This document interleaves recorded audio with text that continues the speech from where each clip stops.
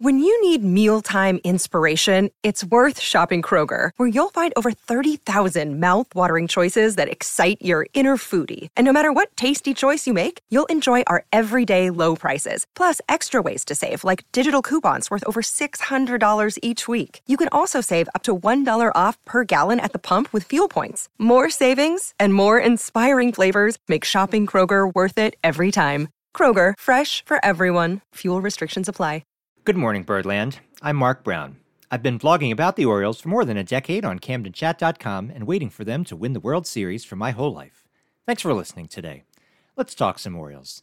It is July the 26th, 2023. The Orioles are still in first place, but they have fallen to 62-39 after racking up another stupid loss on Tuesday night, a 4-3 walk-off defeat at the hands of the Philadelphia Phillies.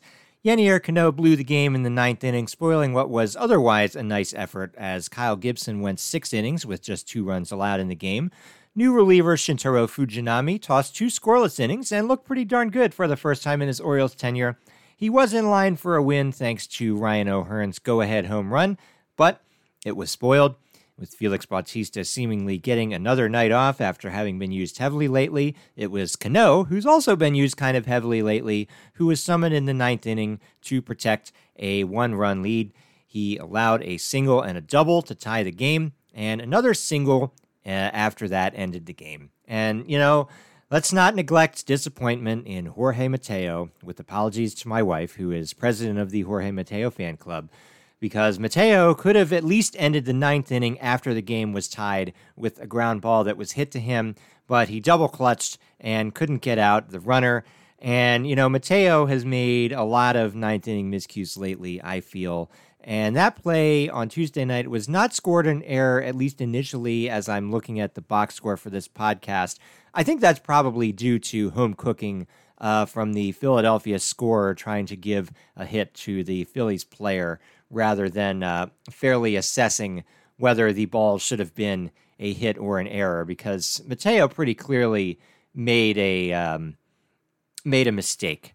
And, Mateo, beyond just that mistake in the field in the bottom half of the inning, he also did nothing to help the Orioles' chance of getting insurance run in the top of the ninth inning by swinging at the first pitch after a walk, hitting a near double play ball that was only overturned to have it be a fielder's choice, where Mateo was safe at first after the out was recorded at second on review. Mateo never tried to steal second base after getting on. Now, again, in fairness to Mateo, this may be because Jake Cave spiked him in the ankle or calf in Monday's game. But still, if Jorge Mateo is not hitting, he's not running, and he's not fielding, what good is he on the team? It is worth noting Mateo only came into the game at all probably because the starting shortstop for Tuesday's game, Gunnar Henderson, came out of the game after landing awkwardly on first base while trying to beat out an infield hit. The team said during the game that it was called lower back discomfort, so it's going to be a question of how bad is the injury. If Henderson ends up landing on the injured list, things are going to feel pretty darn dire, even though the team currently has over a .600 winning percentage. So after the game, manager Brandon Hyde told Orioles reporters it might be a couple days. So maybe we won't see Henderson here on Wednesday, and then the Orioles have an off day on Thursday. Hopefully that will be enough to get Henderson whatever rest he needs. And, speaking of guys who need rest, results have been poor for Yennier Cano since the start of June, when he had a .300 batting average allowed in that month. And they've especially been poor in the month of July, where Cano has started allowing really hard contact and extra base hits, which at least he wasn't doing much even in June when he started struggling. And, we've already said on this podcast, Madison's Ben McDonald has noticed a lowered arm slot. That's been confirmed by looking at the StatCast release point observations. McDonald thinks it's possibly caused by Cano having a tired arm, which, it's understandable. He's been used heavily. The Orioles have had to lean on him. He was a big part of why the Orioles were able to have the success that they did in April and May. He was able to get a spot on the All-Star team due to his success in those early months. But he doesn't look like the same guy that he did earlier in the year. And I guess the question for the Orioles is going to be, can he rest a little bit and be back to that? Or is he kind of not going to be able to refine that form. It certainly feels to me like Cano is unable to get pitches down in a way that batters are able to swing over them in the way that he was doing in April and May, because he's either throwing them too far down and batters are just not swinging at all, and then they're getting into more favorable counts where Cano has to throw them more hittable pitches, or he's throwing the hittable pitches just right in the zone because he can't make it move the way that he was early on. I mean, if Ben McDonald has noticed, if the StatCast shows it, the Orioles must also know. So it was like, well, why did they put him in? But at the same time, who else do you want in the ninth inning, even knowing Cano is a bit diminished? Are you going to put Brian Baker in there? Are you going to put Cionel Perez, who has turned it around a bit lately, but is not fully back in my good graces yet, at least? You know, with the trade deadline now 6 days away, I feel like the Cano situation has got to be in the Orioles' minds. It was a great story for him to get to the All-Star game. But the Orioles also have to realistically assess what players can offer in August and September. And, you know, as a sidebar, also in this category, Austin Hayes has lost negative 0.5 wins above replacement just since the end of the All-Star break. So he's also really stunk. Of course, the team is pretty much locked in with Hayes for the rest of the season. He also stunk in the second half last season, so maybe that's just what Austin Hayes does. Maybe he's playing through some kind of injury that he is not disclosing, or the team is deciding it's better to have a diminished Hayes than an injury replacement.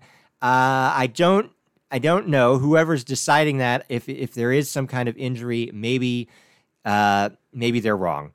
You know, we do, of course, need to keep in mind when a number of years ago, when Orioles star Adam Jones was playing poorly and reporters asked him if he was playing through an injury, and Jones's response was, "Sometimes you just suck, man." And, you know, that's true. Sometimes you do just suck. But actually, to this day, I believe Jones was playing through an injury at the time he said that, and he was not helping the team playing through the injury. If that's what Hayes is doing now, I don't know. Anyway, the Mateo stuff and the Cano stuff, these were the key late plays. But in fairness, the Orioles did blow some early opportunities to score runs. And if they had capitalized on those, the game would have looked very different. Of course, we know the Orioles pretty much refuse to have comfortable, easy wins. And stuff like this is why. And, you know, not literally. It's not like the Orioles are sitting and deciding actively. But just the way they play, they refuse to have easy wins. And so, you know, in the second inning, they had one run in and then loaded the bases with no one out after scoring the run, but they didn't get any more runs that inning. Jordan Westburg struck out. Gunnar Henderson hit a pop-out that was nowhere near deep enough to get a runner in on a sacrifice fly, and then Adley Rutschman did the classic get the fly out after there's already 2 outs and it doesn't matter. In the third inning, Adam Frazier got an RBI double, but then he was thrown out on the base paths like a nincompoop, or if you've never heard the acronym, that is a chute plan, trying to stretch a double into a triple, and that ended the inning. You know, the classic baseball saying, never make the first out or third out at third base, and Frazier did on that occasion. It would not have been bad if he was standing on second with 2 outs, but, you know, that's the way it worked out. In the end, after all that, the Orioles were 1 out away from it being enough to win the game, but it wasn't. It wasn't enough. They couldn't do it. So, you know, one way to look at it is the O's were, quote unquote, due to lose a close game because they had won 6 straight one-run games, which multiple beat reporters noted on Twitter right before the game was blown. Being as superstitious as I am, I was feeling nervous when they started doing that. But of course, nothing that any beat writer tweets during a game is going to have any bearing on whether the Orioles win or lose. Nothing you say, nothing a broadcaster says, etc. Sometimes we just can't help but feel those superstitious feelings. But as far as the Orioles losing the game, as the fedora-wearing man says to a young Indiana Jones early in Indiana Jones and the Last Crusade, "You lost today, kid, but that doesn't mean you have to like it." So, paired with a Rays win over the Miami Marlins on Tuesday, the Orioles are back down to a 1.5-game lead in the division. If you want to take a little silver lining, the Orioles win on Monday while the Rays were off was one of the catch-up games, which by which I mean the Rays had played 4 games more than the Orioles. Now it's 3 more games. The Orioles won one of the games as they were making up the difference. So their result on the remaining 3 days where the Orioles play and the Rays are off is also going to be pretty important to keep in mind for who's going to end up with the edge in the division. If you also want some silver lining, the Orioles, by winning on Monday, are guaranteed to at least be tied for the record for the series without a sweep streak post-integration of the major leagues. They now have 72 straight series without being swept. So if they are able to win any of the games against New York this weekend, that is going to give the Orioles the record. It has not been seen since, I think it was 1942 to 1944. That was the last time anyone had such a good streak. And, you know, it hasn't been seen in a long time. So can the Orioles do that? That's what we'll be told this weekend. But for now, they got one more game against the Phillies. The Orioles are at least guaranteed a winning July, but, you know, they've got the Yankees and then the Jays after this series against the Phillies, so they got to keep their foot on the gas. They got to keep these other teams far down in the race.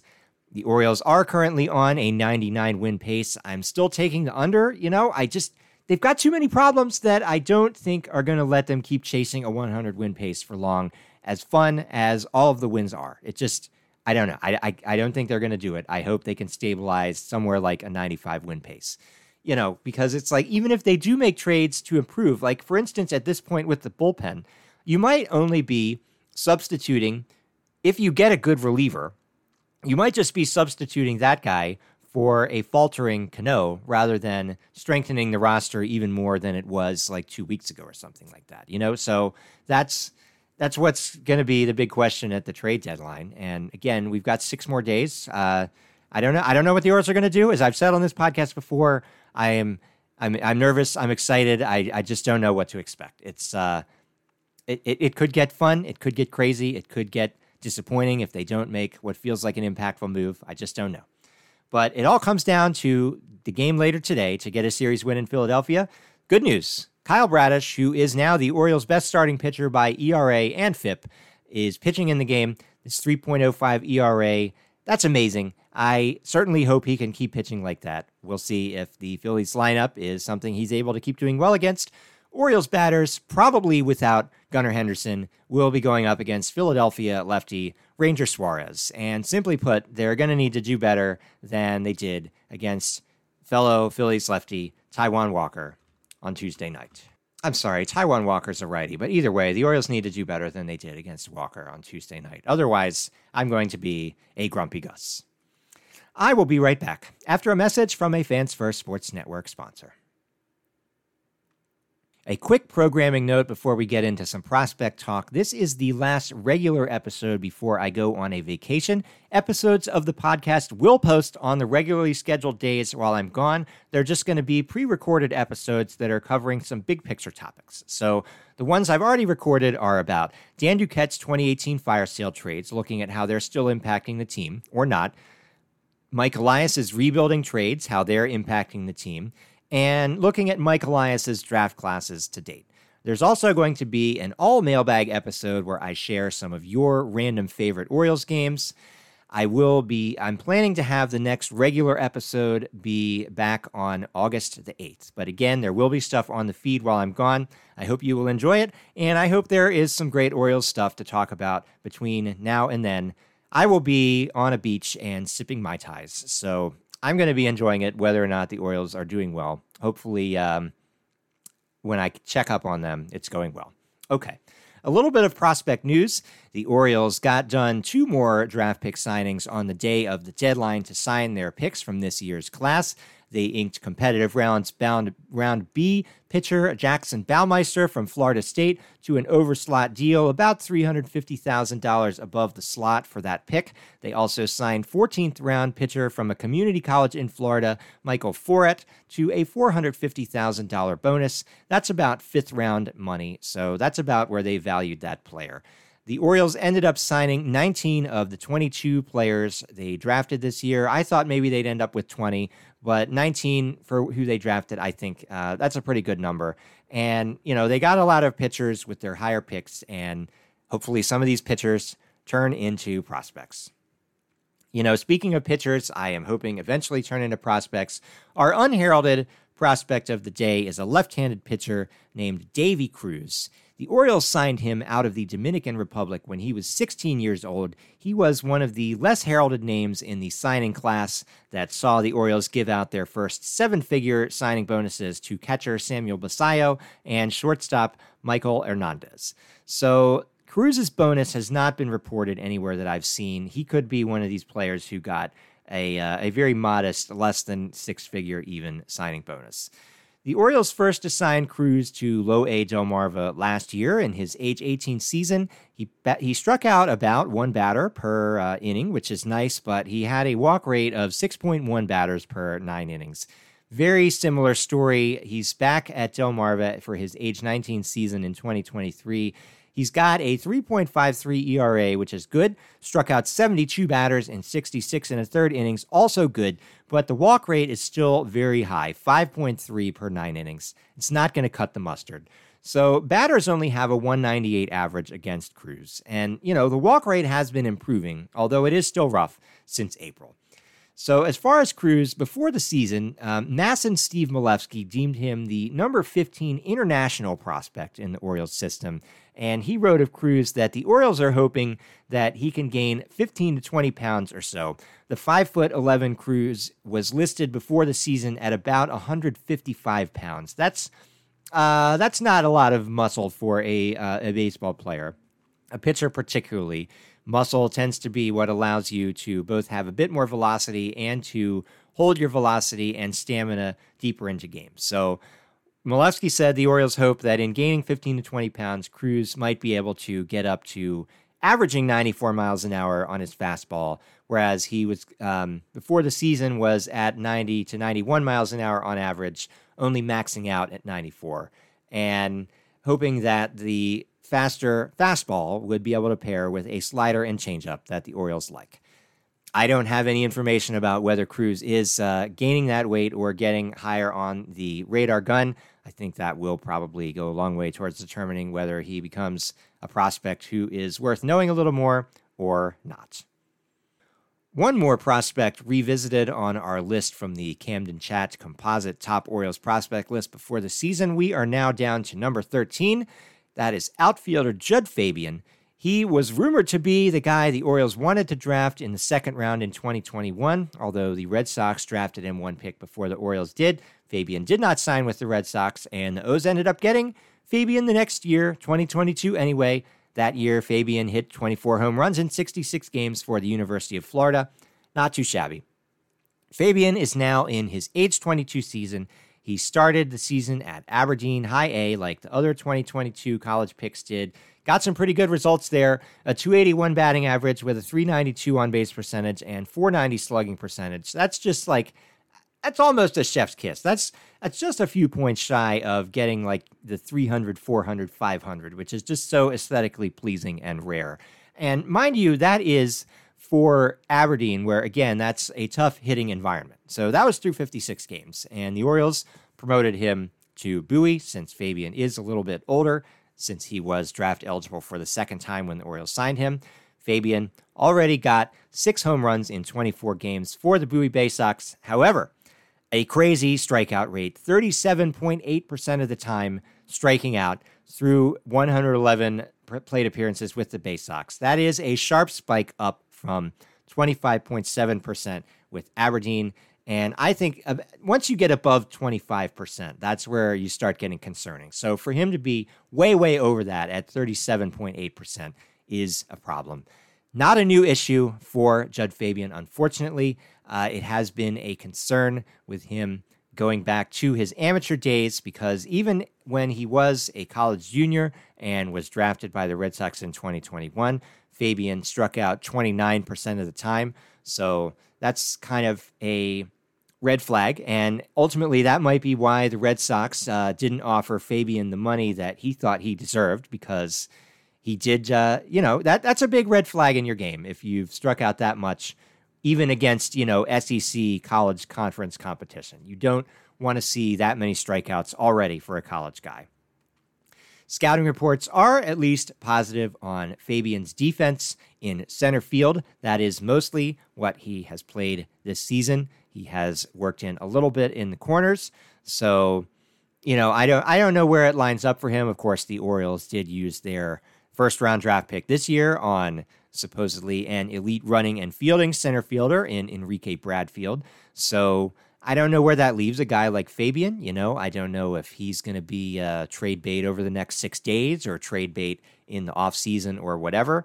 What I do know is that Fabian is one of the many Orioles prospects who, as a right-handed batter, there's really now, and a right-handed power batter especially, every one of these guys we got to look at a little bit differently thanks to the Baltimore out there in left field. Like, your right-handed power is not worth as much at home as it used to be even 2 years ago, thanks to that wall. Was it ultimately a good decision to put the wall exactly as it was? The stats are in, and it's cost the Orioles batters more than it's cost other teams. That's been demonstrated by anybody who's dug into the StatCast numbers. Is that how it's going to stabilize over the long run? I don't know. It has been intimated by the Orioles that they could adjust it to somewhere in the midpoint between where it was and where it is now. I do kind of think maybe that's what they'll end up doing, but until we see something new, we have to, we don't have to fully assume everyone's going to swan dive like Ryan Mountcastle or even Trey Mancini last year, or even Austin Hayes right now, who only has 9 home runs this season, but it is going to be tough for every righty batter who is mostly pull-oriented to keep doing power at home at Oriole Park at Camden Yards. And, the Orioles, they can't just run out a lineup of all lefties and switch hitters, although that would be cool if they could, but it's not going to happen. So they're going to have to find some righties who can last and who can do it. Is Fabian one of those guys? I don't know. I hope he can be. I think anybody who can hit as many home runs as he does in the minors could potentially do something fun, but I don't know how it's going to translate. He's already below the Mendoza line for Bowie, and that's just Double-A. He's still got to conquer Triple-A and then get to the Major League Baseball level and then do it there too. And I as I've said before on this show, I want them all to make it. Every guy I talk about, I want him to be a future multi-year good Oriole. A guy who maybe can play for, on a good year, he can make it slip into an all-star team, kind of like Austin Hayes did this year. I want them all to do it. They're not all going to do it. It's just the way it goes. So which category Fabian will end up in, I don't know. But for now, he can start with raising his batting average and striking out less for the Bowie Bay Sox. That's all that I have got for today. If you are enjoying this podcast, please subscribe on your favorite platform and leave a rating or review, and tell an Orioles fan in your life about the show. New episodes will post every Monday, Wednesday, and Friday morning. Again, a reminder, things will not be current reaction episodes again until August the 8th, but the episodes will continue posting. So please keep listening, and I will leave you with the hope that the Orioles do something awesome, that I will feel anxious to be on the beach and not able to talk about it on this show or write about it on CamdenChat.com. That would be my best case scenario. We'll see if it happens. Anyway, in between now and the next time I'm here, you can leave a comment on Camden Chat. You'll find me there in the comments, but not for the next week, under the name Eat More SK. Good Morning Birdland is a Camden Cast production on the Fans First Sports Network. Until next time, go O's.